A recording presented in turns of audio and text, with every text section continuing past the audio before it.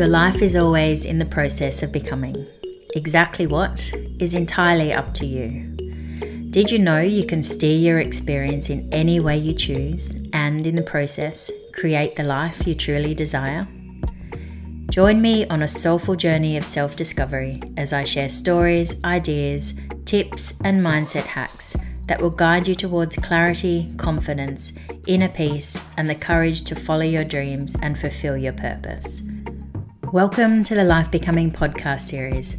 I'm your host, Lisa Colson. Stay tuned until the end of the episode for more details on how you can join my community of conscious joy seekers. Enjoy the episode. Hello and welcome to episode 10 of the Life Becoming podcast series. Today I'm going to bring to you part 2 of Lessons from the Wilderness. So if you haven't already listened to last week's episode, go back and have a listen to that one so that you can follow them in order through this, what will be 3-part series.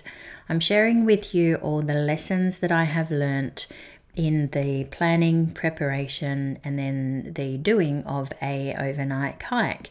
So last week I shared with you the disruptions that we had in the planning and how I managed to deal with that and the lessons that I learned from that. So jump back over there if you haven't already, and then come back and listen to today's episode once you've caught up. Okay, so I'm going to pick up where I left off last week. So you might recall that the anticipated overland track, which is the 6-night, 7-day hike through the Lake St. Clair Cradle Mountain National Park, was in the end put on hold and to be completed later this year in September 2021 due to the impact of COVID and an outbreak in Brisbane, which it disrupted all our plans. So go back and have a listen to that one. So today I'm going to take you to the point of we have come to terms with the fact that we are no longer able to do our planned hike, and we had to come up with a plan B.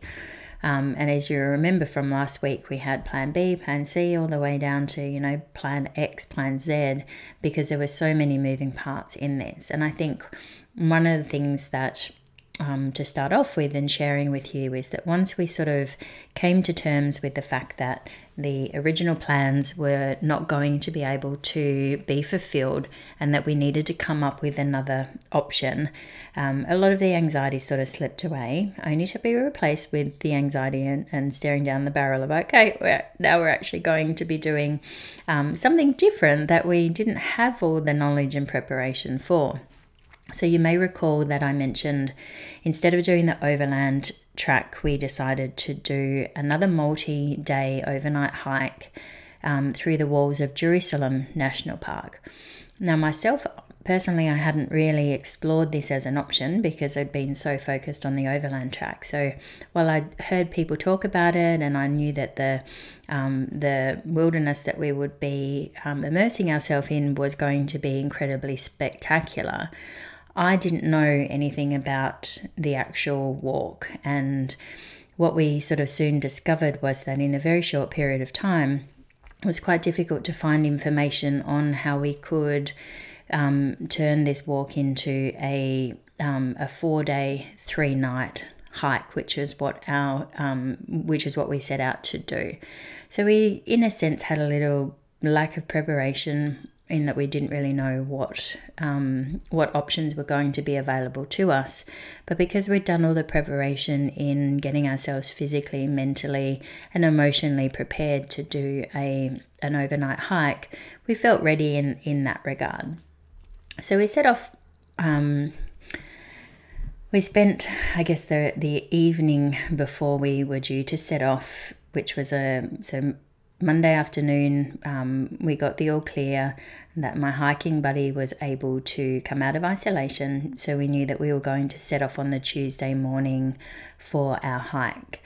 So the Monday evening was spent getting our packs organized, packed. And I guess for myself, this is one thing where some holes in my preparation started to show, in that I'd gathered all my equipment. I felt that I had everything that I needed, However, I hadn't done a practice pack. I'd done a couple, but I hadn't had a time where I had sat down with all of my gear and everything that I was taking with me and packed the pack and worn it and practiced walking with it and gotten familiar with the feel of the pack on my back. We had some last minute adjustments to how it was all going to come together, which in itself was quite stressful. And I remember still very clearly to this day the first time that I tried to pick up my pack, which was full, and put it on my back and do that unassisted. And I actually couldn't do it. The pack was so heavy that I physically couldn't lift it up onto my back. So I knew that at that point, physically, I thought, oh, okay, maybe I'm not as prepared for this as I thought that I was. How am I going to go doing this hike when I can't physically lift my own pack? And I was reminded at that stage that I'm not doing it on my own, that I had my friend with me and that we would be able to assist each other along the way. So I felt very, it was a lot of relief around that realization. And I felt, okay, even though physically, I think in all honesty, there was a level of disappointment directed at myself that whilst I felt physically fit and I'd lost a lot of weight in preparation and I thought that I was going to do really well. At this point, I had that that regret, I suppose, that I hadn't worked harder with my training and that I hadn't worked more on my upper body strength. And I was starting to internalize a lot of that disappointment, which I knew that I would have to turn around. And that's one thing that I was working on at this particular point. Now, after I put the pack on for the first time, I actually had that moment where I thought, I'm not going to be able to do this. There's no physical way that I'm going to be able to carry this. I felt like the whole weight of the pack was wrong, and so we did some further adjustments. Now, my husband is ex-military, so he has a lot of experience with packing packs and doing this type of stuff, and I had none. So in my moment of, I guess, vulnerability, he took over the reins in packing my pack for me, which I was very grateful for. But I'll touch on later in the episode, I guess, the impact that had whilst I was actually out on the trail. So I finally got to a point where I felt that, okay, this pack was able to take some things out. We had, additional food because we'd been planning for a 7-day hike, and we now thought, well, we're only doing 4 days. So we were able to ditch some of the food that we had and take out a few other little bits and pieces. And one of the things that I realized that I always thought, a gram here or, 20 grams there or half a kilo here isn't going to make that much difference. You're still carrying the pack. And what I realized was that in adjusting what I was taking and able to drop about 3 kilos out of the weight of the pack, it actually made it so much more manageable. Now, remember from last week's episode that we needed to, again, this is a hike where there are no huts where we can sleep in. So I guess there was that element of, and again, probably wasn't really quite prepared, because in doing overland, we knew that we would be able to, we planned to camp each night. However, we knew that there were huts available for us should we need shelter. So I guess there was that kind of element of relief or feeling a bit more secure and having that level of safety. And going into the walls of Jerusalem, there was no shelter. And I can't remember if I knew that or if I found that out on the track, but either way, that was going to be the scenario that we had. So we did have to carry everything with us. So we had to have our tent and our sleeping bag and cooking equipment and, again, being prepared for all weather conditions. But it's not unheard of in Tasmania to have blizzards in the middle of summer. So we were carrying a lot of weight. And again, I think it was just a bit of a shock for me when I had that pack on and I realized that I was going to be hiking and having to carry this and that there was no way around that. So in that moment, there was a brief period where I thought, I don't think I'm going to be able to do this. And in all honesty, probably wanted to pull the plug and thinking, okay, so the universe has, created a scenario where it's given me a way out. And there was some temptation, only briefly, but it was there, to call it quits and just kind of, go, okay, we'll just do this later down the track and have some more time to prepare for it. I have to just give a big shout out to my hiking buddy, Tanea, who held it together so well for me, and she was a rock and a real strength for me in that moment and throughout the whole time, but really just was able to put my fears at ease, and having somebody that I trusted and that I knew had my back doing this with me did make so much difference. So I think I got myself to a point on that Monday night where I then, okay, I feel somewhat ready, and we set off on the Tuesday morning. So we had a lovely drive, and Nay, my friend, had her first nice cup of coffee in many, many days because she'd been in isolation, which was great. And we set off, and I noticed I sort of had, just this surface level. It was just the anxiety was there the whole way. So we finally got to the starting point of the track. We put the pack on, we got sorted, and we said goodbye to Mick, my husband, who dropped us there. And I will share some photos of us at the start. And we set off, and it was really brutal. So we, again, keep in mind that I really had not done any research on this hike, so I didn't know what I was in for. And partway into the first day hike, Nay turned around and said to me, I'd read that everybody says that day one is the hardest. In fact, they describe it like a punch in the face from the moment you enter the track. So I've done a lot of, bushwalks, and I've done hikes, and I did the Inca Trail, and I think that was about 10, 11 years ago, and I actually finished it, I think, around this time.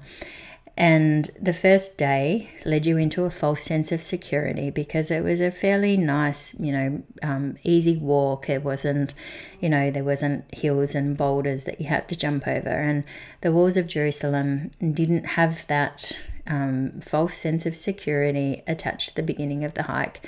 You were literally straight uphill. And for the first 4 or 5 hours, we were walking uphill, which was, in and of itself, not such a bad thing, but the terrain was incredibly rocky, and you were stepping up stepping up onto boulders and stepping up into rocks and having to pull yourself up. Now, having this been the first hike that either of us had done carrying such a heavy pack, it was a little unsettling, and physically it was really, really tough. I was quite glad that I didn't know that before I started, because if I'd known that, then I think that temptation to not go would have been stronger.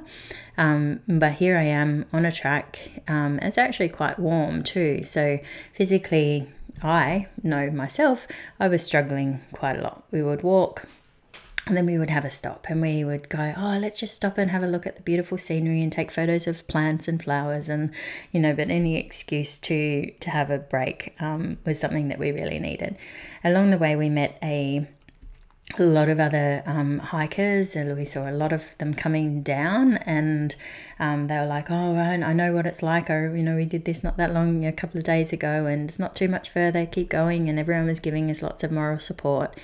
And we met a group with two tour guides, and that was when we sort of explained our scenario, and they gave us a lot of encouragement and said, fantastic work, you've been able to pivot and create another opportunity. And that was when I did realize what I spoke about last week was the ability to turn a situation where you're facing adversity into an opportunity for growth and adventure, and being able to do something incredible, which this hike definitely was that. So just to kind of set the stage for the terrain, we were walking up the side of a mountain up to, I think it was about 1,200 meters elevation. And so we got to the sort of the top of the trees, and the wilderness changed from a sort of a rainforest, quite enclosed canopy, and then we were walking in swampland, and then we were walking in marshes, and then we were walking in, it was a forever changing landscape, which was really beautiful. But the first part of this hike was really, really challenging. And we'd stop along the way and we'd look up and we'd think, you couldn't see where the path ahead of you went. You could see that you kind of walked, the next few steps were maybe 5 or 10 meters even, were you could see where you were walking, but beyond that you had no idea where the trail went. And we were always hoping that maybe it would just go around the side of the mountain, slowly snake its way up. And I was leading us up at a different stages, and I would get to the top of this really steep climb, and I would then see what was in front of us. And I remember just constantly saying, "Oh, for goodness sake." And that's not the words that I used, but I can't really say on a podcast what I actually said. And they said to me after that her heart dropped every time, because she knew what was coming ahead. And that's something for me as well. Maybe I need to work on not being so honest about what's coming. But it was interesting because you can apply that same philosophy to life, is that often when you're working towards something, or even if you're just going through your normal day-to-day motions, we can only ever see a few steps ahead. We can't often see the full journey as it's going to unfold before we're actually on the path and actually facing that adversity or that challenge or that opportunity for growth. So, and I use this analogy a lot with working with clients over the years, is that we have this, if we're driving at night on a dark road where the only illumination we have is from our headlights, we don't stop dead because we can't see the next part of the road. We continue to follow on, and we drive because we know that as we move along our journey, the headlights are going to illuminate the next step and the next step and the next step. And then we end up getting from our our starting point to the end of our journey just by having faith, knowing that the path is going to unfold before us. So that's a bit of a punch in the face experience that we had doing this hike, but that was exactly what happened. And I think it's probably a blessing, because if we could have seen the physical challenges that we were going to encounter along the way, again wondering whether we would have continued. And I know, and I say that, but I know that we would have. And so that brings us to the first lesson that I wanted to share with you from this starting point of the hike, was that realization that I was physically capable of so much more than what I thought that I was. If I had have limited myself, or had held on to limiting beliefs about being unable to do it, or it's too hard, I don't know how I would have gone with that.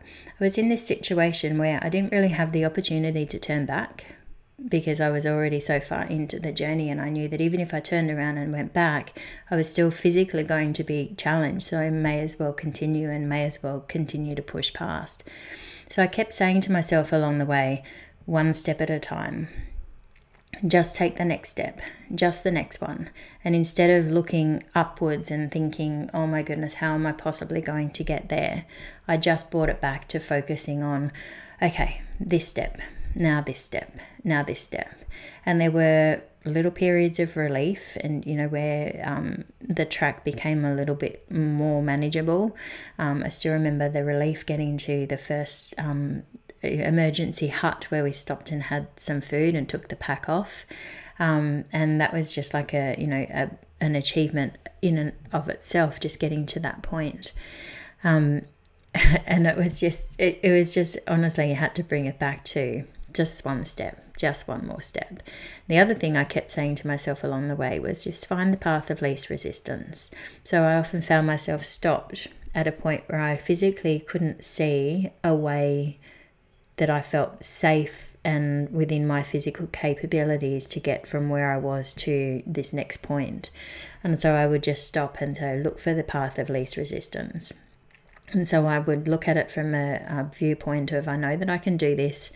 If I focus on how difficult it's going to be, I'll just become, immobilized, and I'll not be able to move anywhere.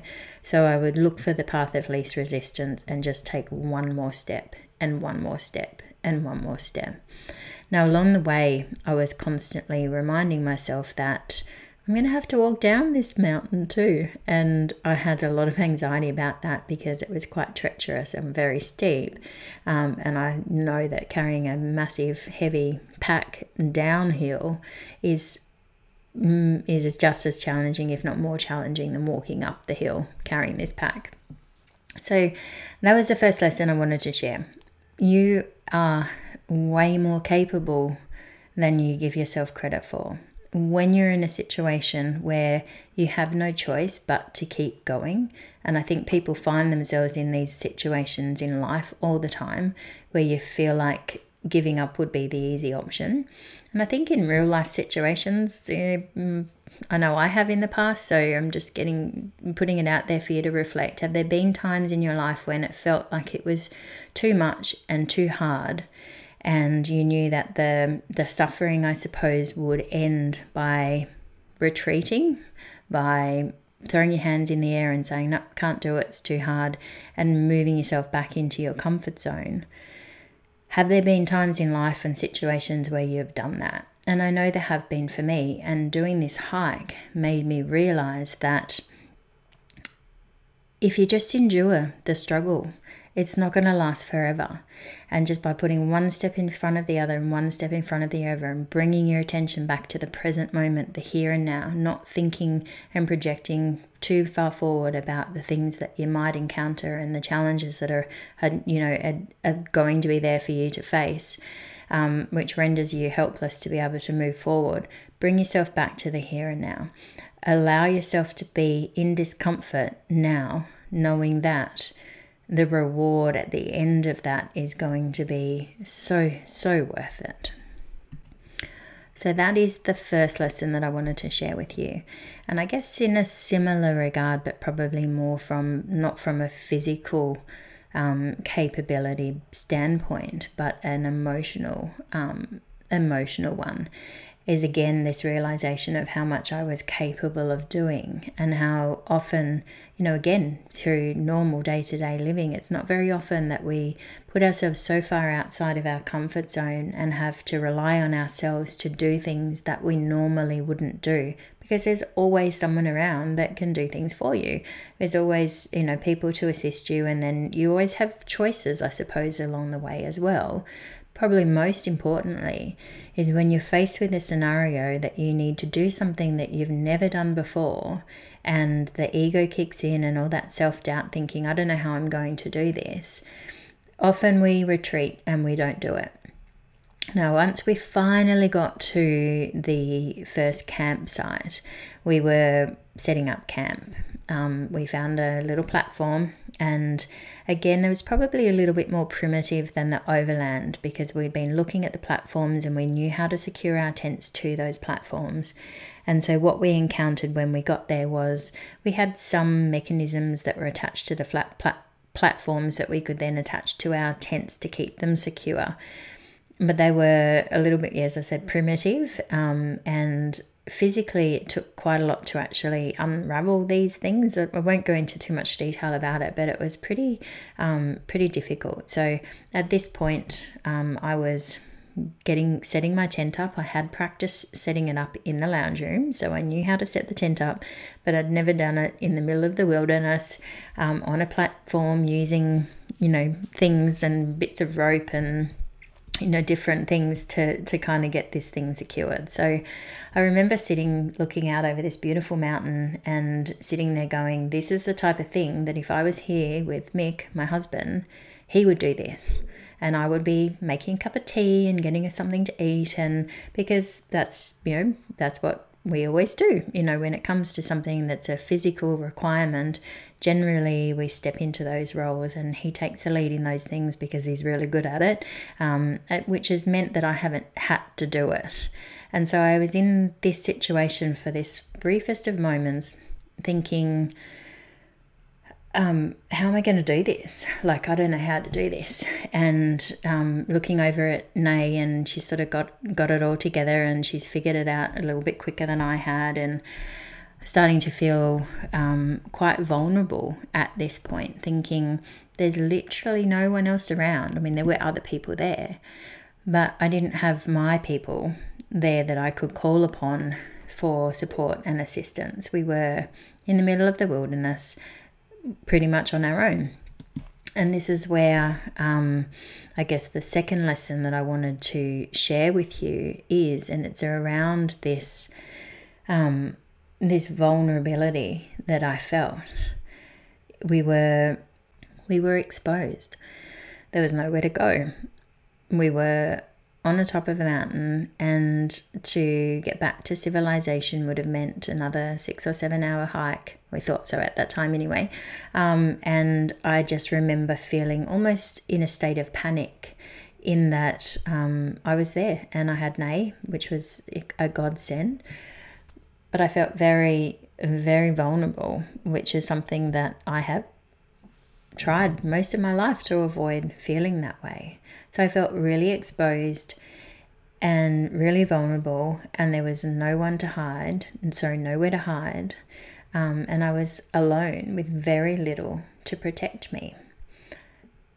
And that was probably the thing that I found most challenging, was that sense of feeling completely isolated and completely alone. And my mind started to take me to places where, what if this happened and what if that happened? And we had a GPS that we had set up where we had a capability of being able to obviously see where we are, and it had an emergency beacon. So I knew that if we got into trouble, we would have help at the other end of this, and they had another safety beacon as well.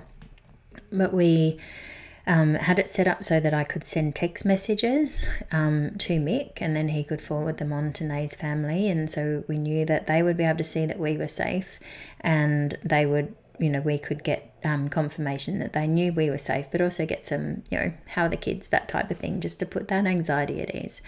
So once we finally got the tent set up, I kind of went into panic mode, because I sent a message, I sent our location, and I hadn't heard anything back.